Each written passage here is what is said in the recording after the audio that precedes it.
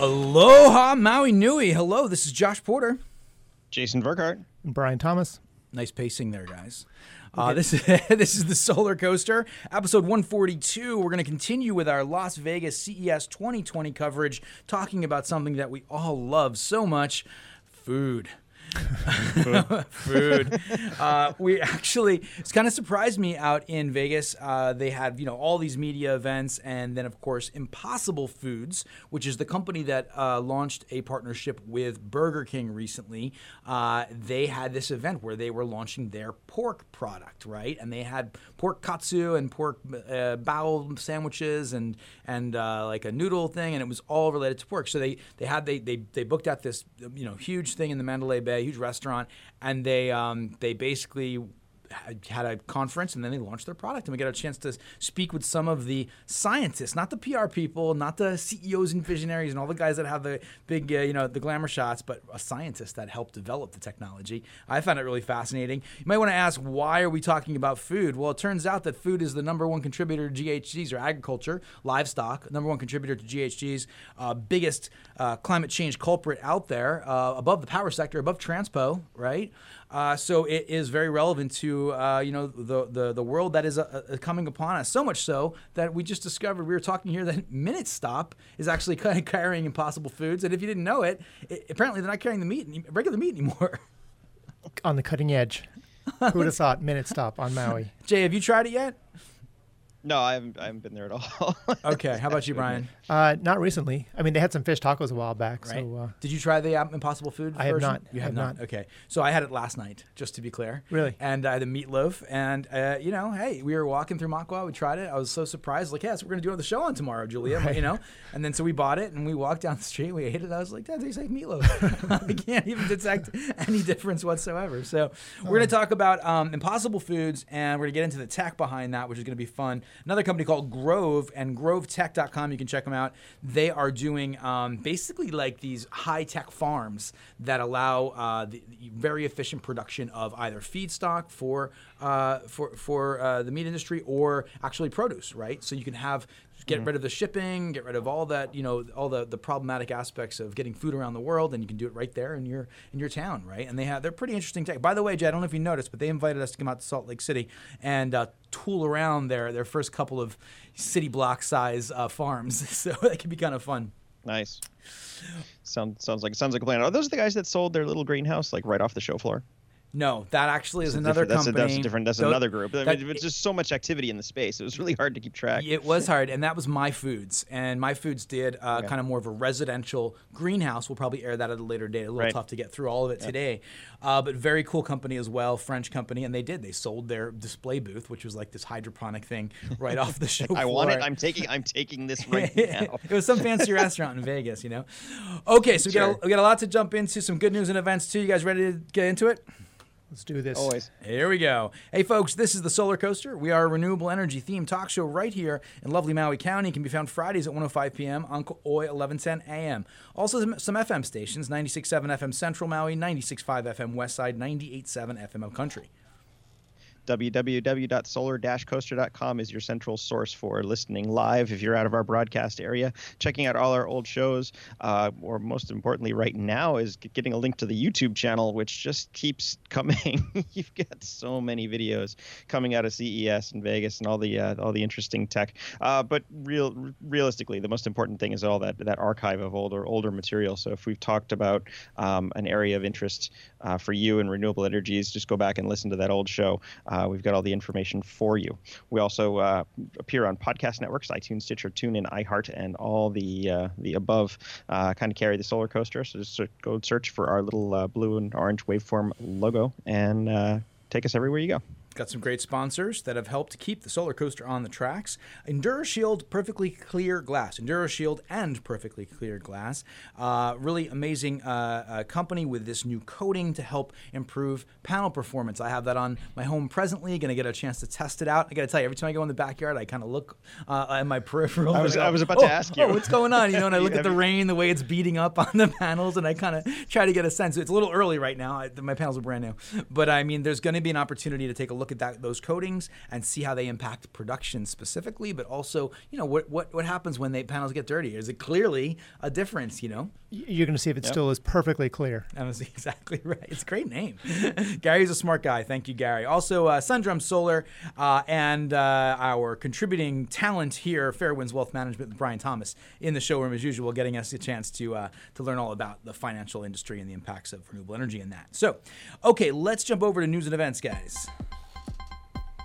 Right away, you sent me this one. The Economist is reporting that Vietnam is grappling with an unexpected surge in solar power. Basically, what happened is last year, the year before last now, so 2017, the government was looking at their overall energy mix and found that they had like nothing, like really almost zero. And so they put out a little call to action, said we will pay for 9 cents, approximately 9 cents for every kilowatt hour produced for big solar farms. But the hitch is you have to have it done within the next 2 years. So at the end of 2019, they found themselves with like more than 6 times the solar that they actually expected. Wow, check that out. And bigger than Australia, they say, right? Bigger. Well, it's now bigger than Australia, and Australia is a country with 5 times the economic volume, right? So they've got more energy than a country 5 times their size, demand-wise. So it was amazing to see that amount, quick amount of adoption. I think the reason why is because they had a standard tariff of like 5 to 7 cents, and all of a sudden they were asking 9. There's a hitch to this, though, is that they say they'll only pay for the power they use. Oh, wow. Only they need. It's in the language of the agreement is that they're only going to pay for the power they actually use from these stations. So this is a significant risk for the investors that bought into these farms, because they may not ever see any power if the country doesn't buy it. It's an interesting way to shift that structure and that agreement that they struck. The risk falls onto the developer side, but if they end up consuming it, then they get to make it. But Vietnam sets then they get a big cash out. Yeah, Vietnam just sets their price. They don't have to worry about the capex expenditure. I mean, it's kind of smart, Guess it worked. It looks to me like I didn't mention anything about storage in there, so I assume that maybe some of these systems could be using storage in the future. But I mean, it looks like it's probably just a. You would hope so, but I don't think so. Not with that fast rollout and the costing that they're talking about. Well, if you're sitting there and you've deployed a system and they're only taking 20% of the energy, right? Something. Like if all your competitors are feeding in the daytime and you can feed in at night and make money when they're not, there might be you may want to look at storage. Yeah, that's probably a good way to work it. But well, hopefully they interesting problems that are surfacing around the world as a result of this new energy revolution. What else we got? Well, Tesla's making some changes these days because we're now in 2020. We're 26% federal tax credit instead of the 30% we've been enjoying over the last many years. Tesla has decided to restructure their pricing, and it's not significant, but it is something to what you want to be aware of. And they are going in the right direction. The prices are coming down. So Tesla has reduced the number of prices of its products. Specifically the solar panels, not the solar roof. So we want to make that very clear that they're talking about the regular panel kits. They sell small, medium, large size. I like the way they do that. Like kind of pre-built sets. Well, because we talk about this a lot, that the cost of client acquisition is really, really difficult to pay salespeople to wander around, to come to your house, to sit down, to explain everything to you. I mean, it costs a lot of money for these companies. And then to come out, they have to roll a truck out with the guys who can actually measure the roof and figure out exactly how to do things. And then they go back to the office and they custom design something, right? Tesla just has packages. So you're going to get this many panels in this thing and this power wall if you add it to your package, and that's it. And this is the price. So it's really streamlined. I like it. I like it, way. Especially considering that complexity of the design process and the choosing the panels process and all the different things that we went through over the decade, right? The last decade of putting in solar. I guess at that time, maybe because it was so new, it made sense to get better clarity on exactly what you're getting. But Tesla, you either believe in the brand or you don't. And then hey, my electric bill is this amount in this location. Well, you probably need a small, medium, large, or extra large. The extra large is pretty big, 15.2 1.2 kilowatts, which is, that's like, what? That's new 50, in their product line panel, too. 300 watt panels, roughly speaking. Yeah. I think they actually added that because there was so much demand for it. There seems to be a lot of demand for larger systems, especially in California, where they're planning on kind of self-supplying in a grid outage scenario. But that's not the only thing that they're doing. They're also upping their referrals. So through the referral program, Tesla owners can buy. If they turn somebody onto solar, they get a $250 credit, and also the person buying it gets $250 off. So that's kind of cool. They give it to them. I give them credit. They worded it in kind of a marketing type way. They said added a bigger referral incentive for new buyers, otherwise known as a discount. Oh, right.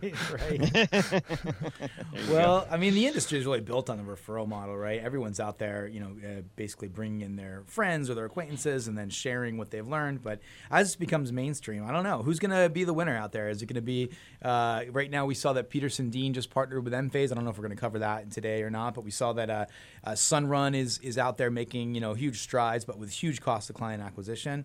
And there's some other major national players too, like, I guess Sonova, and guys like that. So, there's a handful of big players out there. I don't know. It's a tough racket, to try to dominate a national industry in the solar business. But I'm glad to see that Tesla is still being a part of this. There was a point there where it was like, are these guys going to do energy or not? Right? Because they were just losing market share. Right. No, they basically just dumped everything. I feel sorry for the Solar City guys that came in and then just got sidelined. And a lot of them moved over to the automotive side, but a number of them, we met a few who just didn't make it. Yeah. Okay. So that is Tesla. What else is exciting happening in the world, Jason? Oh, you want to talk about Tinder? You can talk about Tinder. What's Tinder? What's Tinder? Tinder's an app that you like. Anyway, PV Magazine is reporting. It's just a simple article. Tinder, except for solar and sheep. makes perfect sense to me. So the American Solar Grazing Association, this is a minor nonprofit that I'd never heard of, but I now know who they are. The American Solar Grazing Association is seeking to connect local sheep with operating and maintenance companies with regards to solar farms. Now, we've talked about this dual use, using goats and sheep to clear the land, and pollinator cohabitation, et cetera, all these things that you can do once you have a solar farm. But if you want to operate your own sheep farm in parallel with your solar farm, that's not something a lot of solar engineers want to do.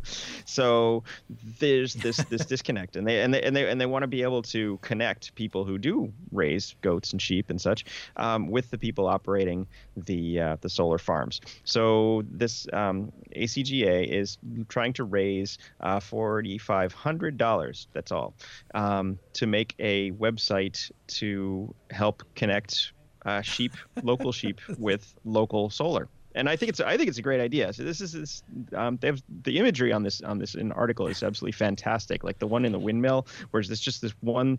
It's a giant field and there's no shade around, but it's the middle of the day and the sheep are all hot. And so where do they go? They hide in the shade of this one windmill, which is this one big giant streak across the shadow.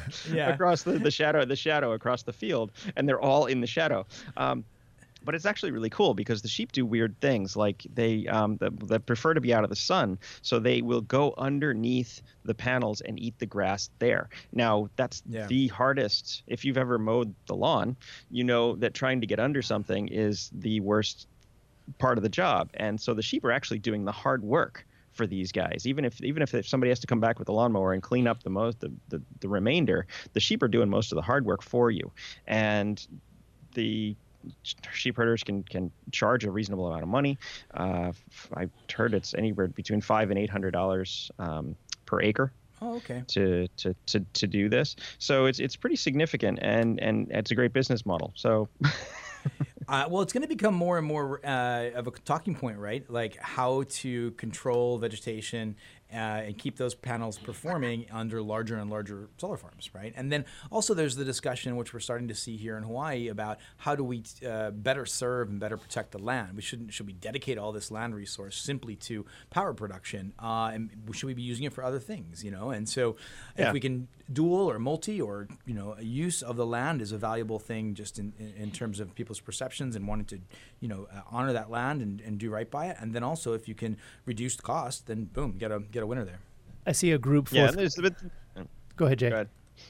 Okay. This American Solar and Grazing Association is also really on it too, because they've gone through, they've cited all the research.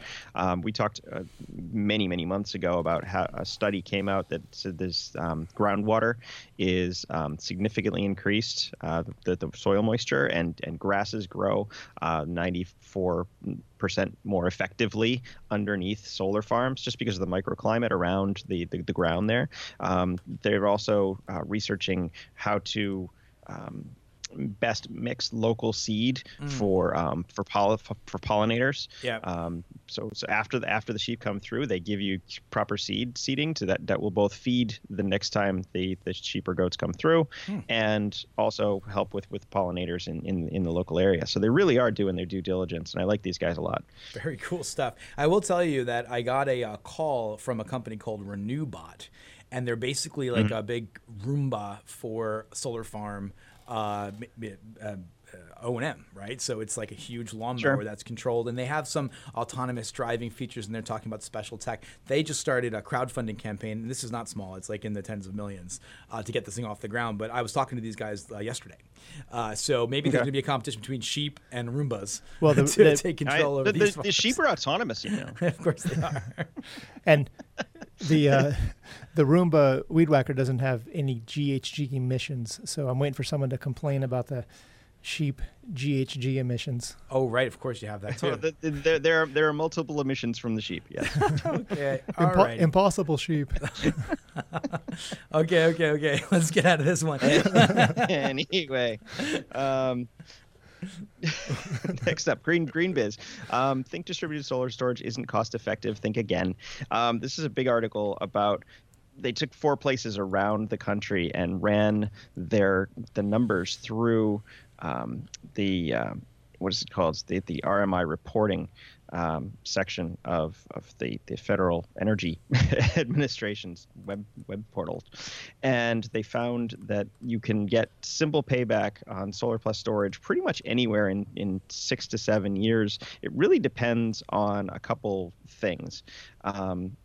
Whether you have a TOU, a time of use model, and really mostly what the legislative landscape looks like in these areas. But they picked some areas that were really, really interesting: North Carolina, Ohio, Arizona, South Carolina, a couple inland places, a couple coastal places, and really, I mean, it doesn't seem to matter too much. You're going to get your payback no matter what. Now, granted, this is all commercial, so we're talking about commercial solar. But it really shows how storage has kind of come of age at this point. Yeah, I mean, they did a good job at picking these locations that you wouldn't necessarily think. I mean, you could certainly say, all right, well, Hawaii, we're going to be able to make this work. It's going to pan out. There's going to be an ROI. But to show it in all these different locations and be able to, they're looking at things that you might not think of off the top of your head. Of course, demand charges, like you said. They also talk about some of the other values. I think they call them social values, climate, resiliency for the solar plus storage systems, alleviating some impacts from grid outages. So they talk about those kind of less than easy to quantify, value props. Yeah, absolutely. And the grid outage thing was actually interesting because they go into depth on how many storms they've had since 1950. So people were keeping records. But not only that, over the last 5 to 10 years, just how much that has increased. So all these federal declared disasters in these areas. Recent wildfires in 2013 and 2015. It's so many more than we've seen in the past. So I think that's the new world we're living in, and storage is going to help. And this is like in places like New Bern, North Carolina, where their cost is the 5th cheapest commercial electricity rates in the country. So yeah, Yeah. I mean, they're basically really one of their, just to cap this off, we'll go over to Brian right now in a second, but it no longer makes any sense to say that batteries are too expensive is one of their concluding lines. Solar plus storage could be significant missed up investment opportunity for places that don't properly evaluate. What is it like? It's like a fifth of what it was a decade ago?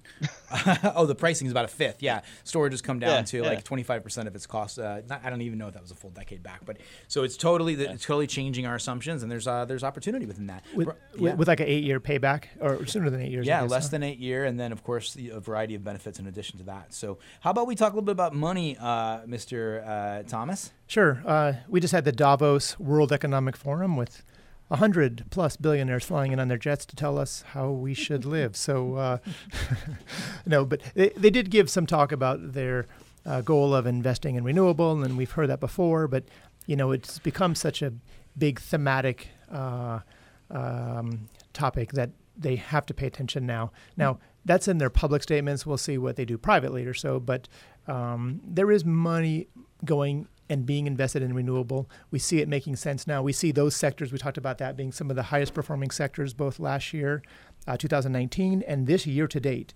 We talked about the ETF, PBW, not a recommendation again, but if you look at the strength of that, of any sector, and then you concurrently look at how weak fossil fuels are. We're talking crude, exploration and production, and of course coal, right? I mean, so the contrast between those two shows you that where the money is moving, and that portends to be where the future investment's going to go as well. Gotcha.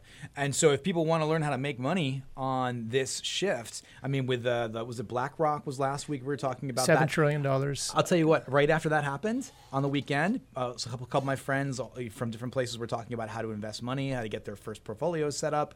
And then that conversation came up in a thread. And then we all were talking about BlackRock and about this change. Because he went to his money man and the guy said, well, you're going to have to take a cut on your expected gains.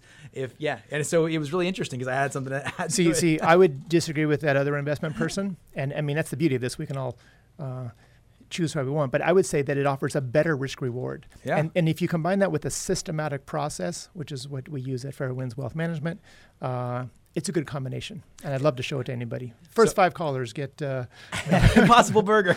All right. How can they reach you? 808-873-3247 or info@fairwindswealth, F-A-I-R Winds, W-I-N-D-S, wealth.com. Very good, very good. Okay, so we're going to head over to our commercial break. We come back right back with Grov Technologies. EnduroShield glass protection is the cost-effective way to help protect your PV investment, reduce cleaning needs, and help maximize power production. EnduroShield prevents etching, helps reduce soiling and debris buildup. At only 2 molecules thick, EnduroShield is optically clear, UV transparent. A one-time application provides up to 10 years of durability. To learn more about the coating, visit EnduroShield.com/solar. You can request factory application or on-site by certified technicians like the team at Perfectly Clear. In Hawaii and for on-site applications in Western U.S., visit perfectlyclear.glass or call Gary at 808-280-9422. That's 808-280-9422.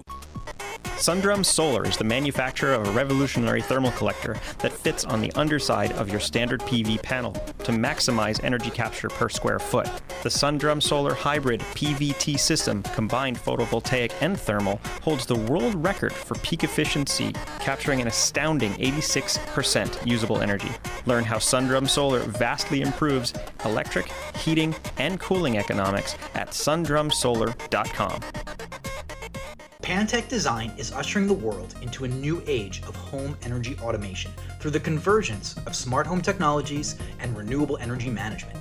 Unifying solar energy production, intelligent energy storage, and smart breaker technologies with smart home devices, Pantech Design's complete home energy automation suite incorporates unprecedented control of lighting, shades, climate, security, hot water, electric vehicle charging, and many other systems. Contact Pantech today at pantechdesign.com. So we're here with Brent Peterson of Grov Technologies. Did I pronounce that correctly? That's correct. Really excited to get an opportunity to talk about ag in the context of all of this new innovations out here at CES. First ag conversation actually I've had the opportunity to have. And this is an area I have to confess, is an area of personal kind of interest to me. I geek out with this like new technology that pops out from time to time in Kickstarter. I don't know if you know FarmBot, but it's a fun little toy that I'm dying to get a hold of myself just for my raised garden. But please tell us about Grov Technologies. Please tell us about yourself and give us a sense of what this company does. Sure. Well, Grov Technologies is a fusion of technology and agricultural science to give seeds the perfect day every day, to grow in a controlled environment, which gives us the opportunity to give seeds that condition that they can be the most nutritious and optimize all the characteristics of the genes of the seed, so that whether you're feeding animals or whether it's produce, you're getting the most and the best that can be created. So that's our goal. And so it really is a fusion of technology and science. We claim to have proprietary technology and science that really comes together to give agriculture a forward path to the complications that are presented to us by climate change, population growth, and so that's really what we're all about. And in the end, what we feel is we can give animals a better nutrition, we can give people better produce, we can give the planet a better environment because we're sustainably producing all these ingredients and all these new produce and this feed that we're giving to the animals. Very exciting, you know. I mean, it's exciting on a lot of levels, but I mean, of course, climate change, you know, one of the largest contributors to GHGs is the agricultural industry, right? Is the animal husbandry industry, right? So anytime we can make some, you know, innovation steps there, we're moving in a really positive direction. And then, of course, there's the notion of, you know, having produce produced locally, or not even just locally, but right at the point of consumption.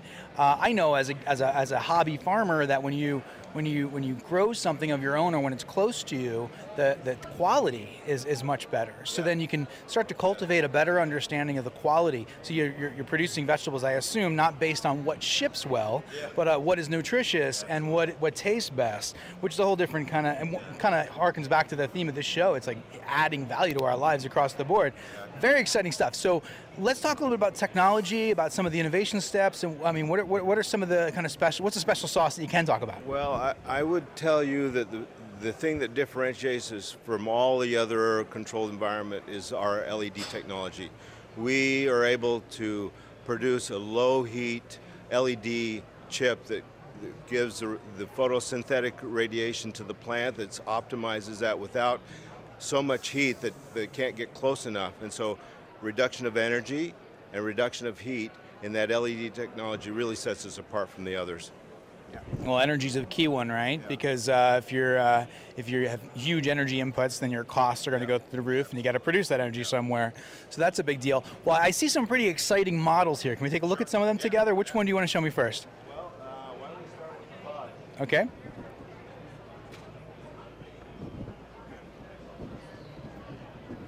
So what we have here is a 10th scale replica of a larger machine that grows wheatgrass and barley grass for animal feed. And so this machine will produce, on average, approximately the equivalent of 50 to 100 acres of land. That on a daily basis, we get out 2 tons of wheatgrass out of this machine. And this is really miraculous when you think of what's going on inside this, because of the LED technology that's inside here and the robotics, the watering and everything. In 7 days we get a stand about 8 inches tall, and it comes out fresh, no soil or anything. It's that root mat of the wheatgrass is all blended in with the total mixed ration of the animal feed, and really gives the animal that fresh fodder. We call it high density nutrients that really optimizes their ability to produce high quality milk. Now this is pretty amazing to look at. What was the scale you said? It's a 10th scale. So what you're seeing here is basically 20 feet, 25 feet tall, 30 feet wide, and a footprint. It's about equivalent to a trade show booth?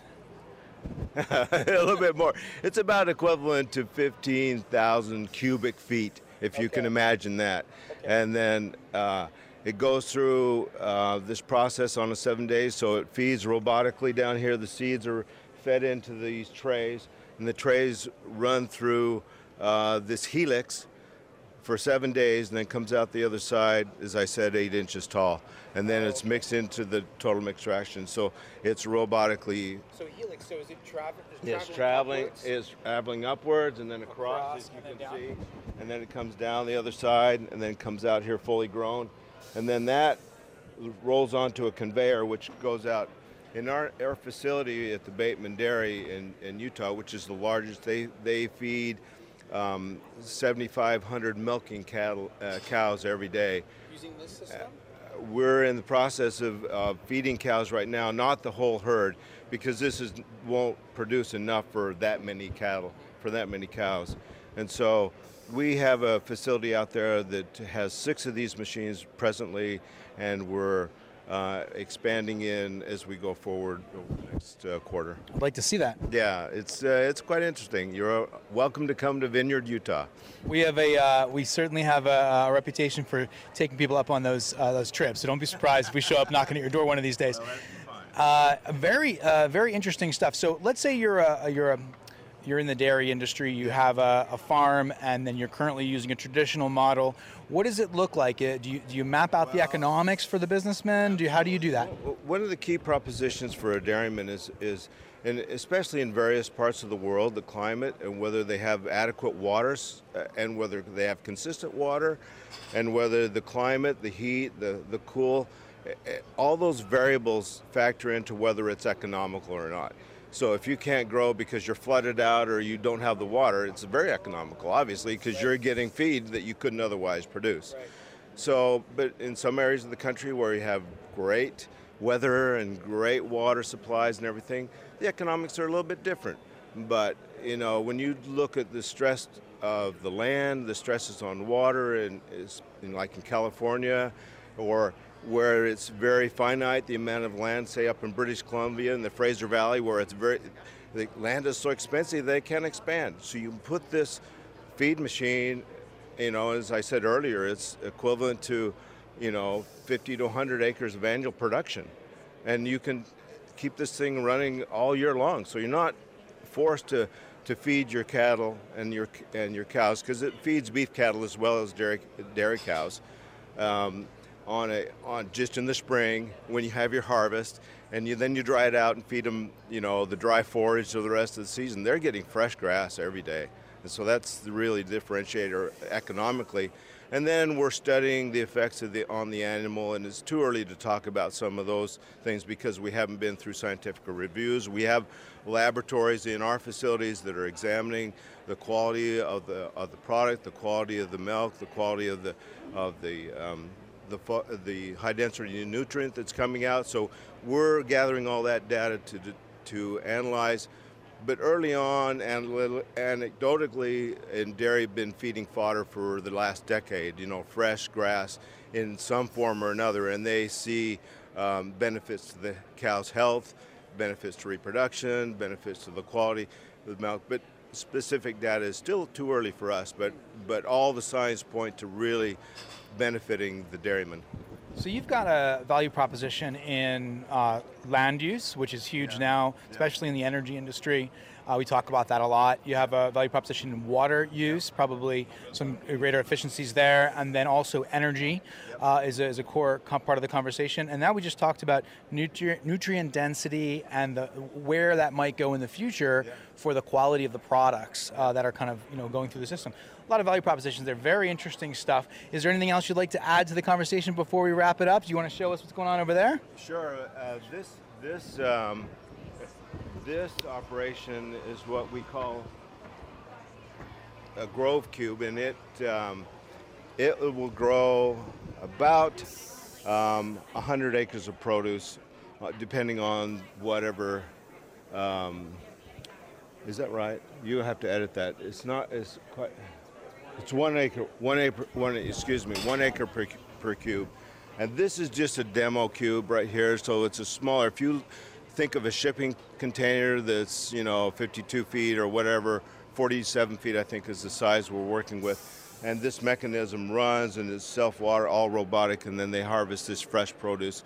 And then when you talked earlier about locality, having that fresh produce right next to the store, right next to the consumer, where you're not having to have that 15,000 or 1,500 mile journey with that lettuce. You pick it, put it in a box, and you're throwing 40% of it away before it hits the shelf. And there in Hawaii, you have great produce in Hawaii, so you don't really have an issue. But in some other areas of the country where you're having to ship all that produce, it's dying on the way.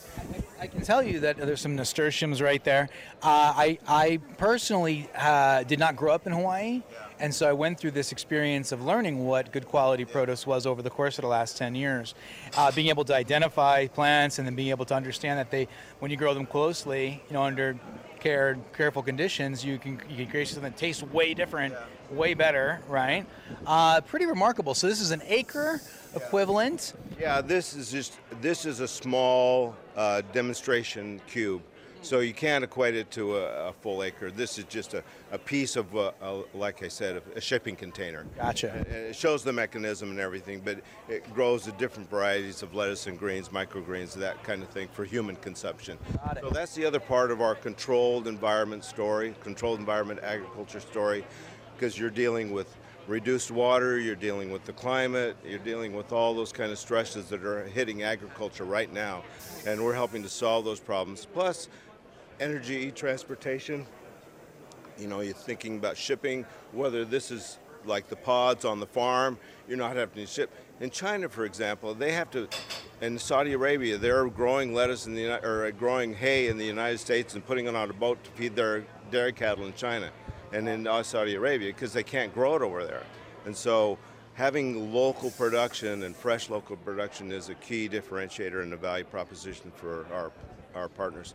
You can be a part of the food production industry in China. You probably got a bright future ahead. So this has been great speaking with you, Brent. I really appreciate your time. Brent Peterson from Grov Technologies. Maybe we'll get you on air one of these days. Maybe we'll visit your farms in Utah and get a chance to see it firsthand. Oh, well, now you got me. Okay, we'll see you.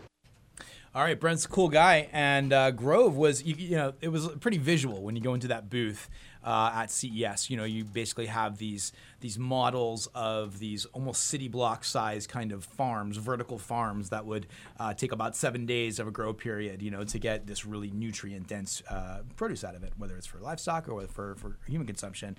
They also had that, the second one we looked at was more of something you'd have in a shipping container, and it's these rotating trays, and there's all this food that like all the stuff you would buy and have it right there in your city as opposed to shipping it all around the world. And we know from our experience in the maritime exploration that the GHGs of maritime are pretty nasty.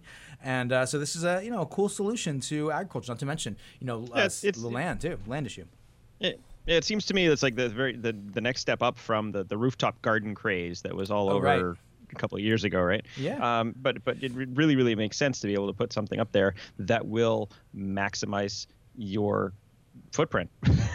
Yeah, and what excites me about this is that you have the opportunity. Not only is it a good climate change kind of approach, but it's also you get better quality food. He talked about higher nutrient density food. He was talking about livestock, of course, and the feed stock, but the opportunity to really control the environment where food is produced, not be subject to weather and water issues. You're also minimizing water inputs. There's a lot of neat opportunities here. It's really cool. Going to be cool to see some studies done on this and what the impact looks like. Okay, now let's jump over to the really fun one.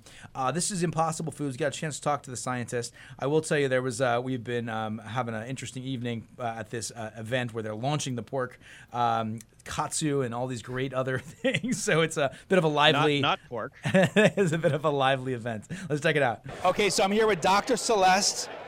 I'm going to take a shot at it. Ready? Holz-Scheitinger. Holz-Scheitinger. Okay, got it. And of Impossible Foods from Redwood City, California. Very excited to talk to you to understand what it is we've been trying and eating. There's about 5 or 6 different products here. The pork banh mi, the pork char siu buns, the pork dan dan noodles, the pork katsu, pork shumai, pork sweet, sour, and numbing meatballs, all kinds of good stuff. I've tried 2 or 3 of them. They're fantastic. We do a show about the new energy economy, about all things that impact this transition into this new kind of era. And of course, animal husbandry is a huge impact on GHGs.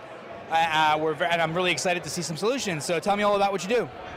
I work at Impossible Foods. I'm the director of research, and I create plant-based meats so that we can replace the most destructive industry on the planet, which is animals used to create food.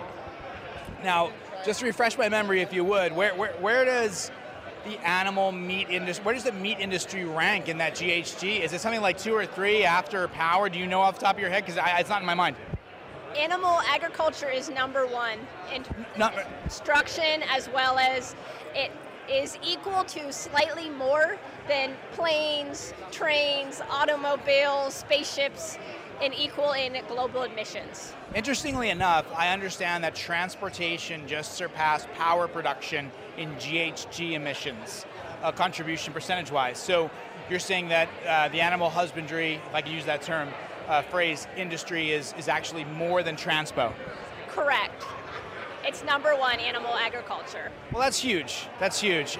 So what you're doing here has significant impact, has the potential, especially when we just listened to a 20, 30 minutes presentation in the beginning here before we were all very excited to try it.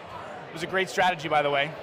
And, of course, talking about a country like China with 1 billion plus, with a meat appetite, there's an opportunity here to make a significant impact. Have you looked, I got loads of questions for you, I hope you don't mind, but have you looked at what type of impact I'll call it an undecipherable, an indistinguishable product from meat could have on this kind of conversation?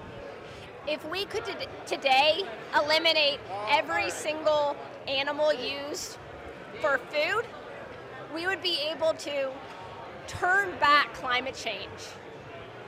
So if we could today remove every single... Yeah, I got goosebumps. I just interrupted you, sorry. That's amazing. Turn back climate change. Turn back climate change. So how fast can we create products that are delicious, nutritious, and really get people to stop eating the animal and start eating delicious plants? We can start making the biggest impact of anything on our planet and climate change. That's huge. And I found it so to the point when one of maybe the founder or the CEO, whoever was speaking up there, said, hey, people love the taste profile, people love the protein content, people love a lot of things about meat, but no one loves the technology that slaughters animals. No one loves the fact that animals are in these kind of conditions, and no one loves the GHG emissions that are contributing to the problems with climate change. So I thought that was a very straightforward, easy to understand, digestible piece that I really loved, So tell us a little bit about some of the technology, if you would. What's happening that's different here? It's great. I'm trying it. As we're talking, we're going to maneuver. I want to make sure I get up on me. Hang on a second. Keep talking. That's a bow. Oh, is it? In terms of what we have here and how we created pork, is we try to understand meat at a molecular level and understand each thing that drives each sensory experience. What drives and creates that juicy mouthfeel, what creates the flavor of pork. And as we figure that out, we figure out what plants create those same experiences. So we've recombined all of those ingredients, technologies to create the delicious experience of pork from plants. I can't see this obviously, but I took a bite while you were talking because I wanted to really feel, I just basically wanted to eat it, but that was really interesting what you were saying. There's an exploration into plants to try to understand what mirrors or what kind of reflects the characteristics that people enjoy in meat. Did I hear that correctly? Exactly. How do we capture the same sensory experiences that consumers love in meat, but from plants, so that we can remove the destruction on the planet and the negative consequences on people's health? Amazing.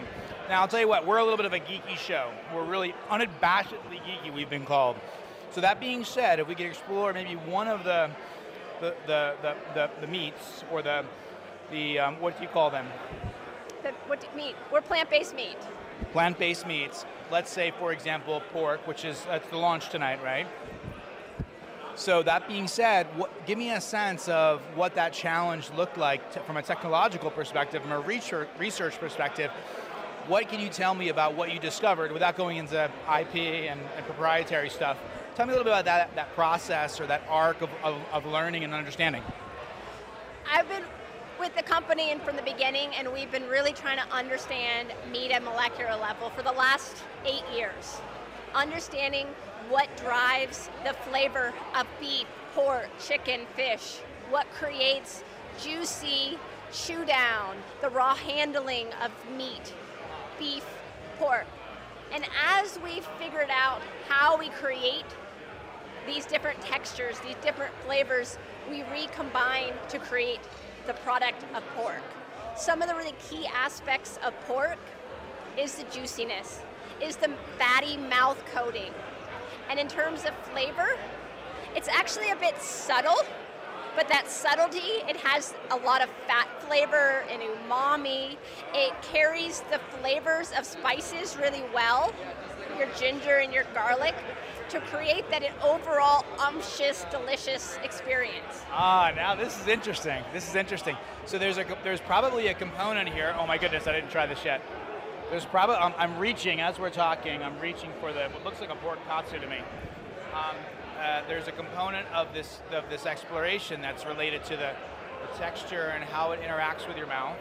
I heard enveloping your mouth with like a fatty kind of a great carrier of flavor. Those are some of the things that you discovered in pork that allowed you to kind of mirror the flavor profile. That's I don't know what to say. It's just really interesting to think that you're at that level, your molecular level, when you're researching this product development. Exactly. So on the flavor side, one of our key discoveries for meat flavor is that a molecule called heme, it's what makes our blood red in color, we discovered creates the flavor of meat. The metallic flavor that you maybe think of in your tartars, but upon cooking, it will create your beef flavors. And in a slightly lower concentration with slightly different nutrients, you can create the flavor of pork. So you identify, did you call it a molecule? A molecule called heme. Heap, H-E-E-P? H-E-A-P? M-E.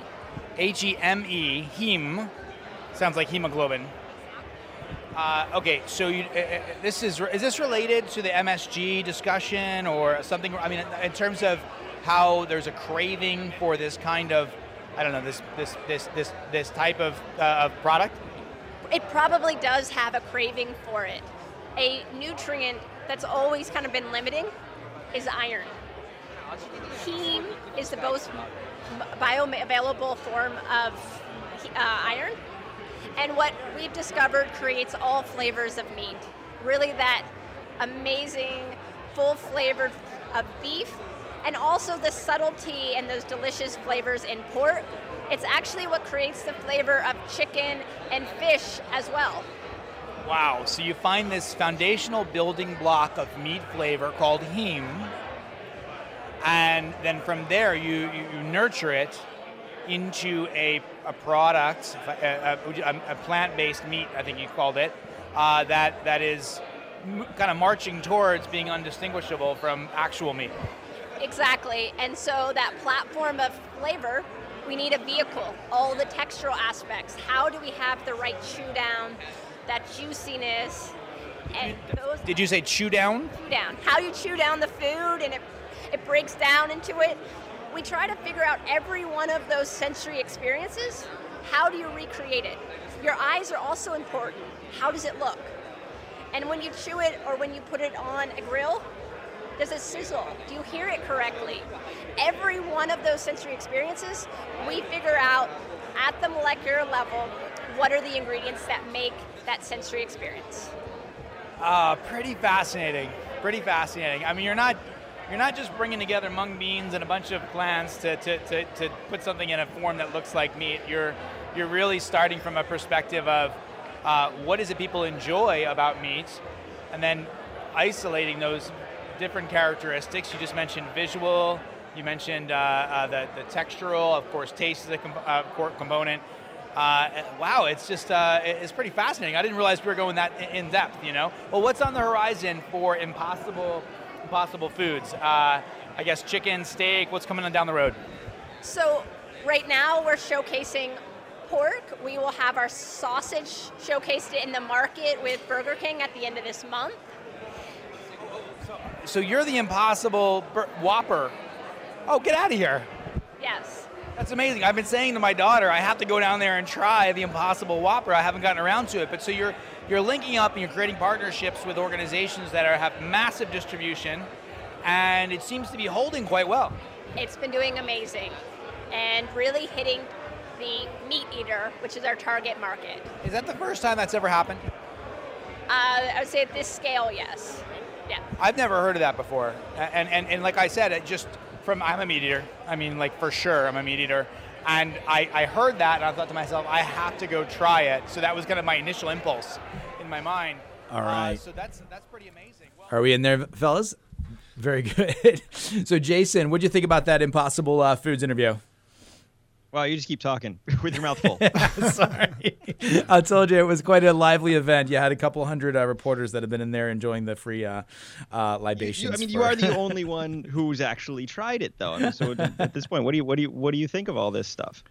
I think it's amazing. I think it's kind of like a little spooky, basically, because you look at and of course they give me license to go and try a bunch of fast food after this, right? So I'm like, I'm doing research. At the airport, I ate the hamburger, and then of course, like I said yesterday, I tried the Minute Stop meatloaf, and yeah, it's just extremely close to meat. And I did notice there's a couple of things. They give you a spec sheet, right? I love spec sheets. So you're looking at exactly what the ingredients are, and then after kind of layering in that context of her discussion of how it's been created, there's a higher sodium count than typical meat, at least in the pork products, the ones I saw this interesting. But it looks like there's a lower fat count, a lower amount of fat. And so what I notice is after you eat a burger, you just don't feel quite as heavy. Right. And fat's not the enemy, by the way, but... Right. So yeah, and I'm not making any qualitative, judgments on if that's good or bad, those characteristics, but that was what I noticed basically when I ate it, and then but the kind of spooky part is when you look at the burger and you open it up and it looks kind of red, like it's like there's blood in there. And you're like, what is that? Is that what heme looks like? It's heme juice. It's heme juice. Heme Nice. juice. Really interesting stuff. I mean, basically the only other option we have at this point though is the laboratory grown meat. I mean, I've been following that story for quite a while as well, and this is originally they had just like what looked like that old strip steak you used to get in the freezer. Yeah. Remember that stuff? Make steak and cheese. Right. Those, it looked like that. They've come a long way with that stuff, and actually have been making things that really have a texture, because that was the problem before. They had a massive texture problem. It was more like rubber.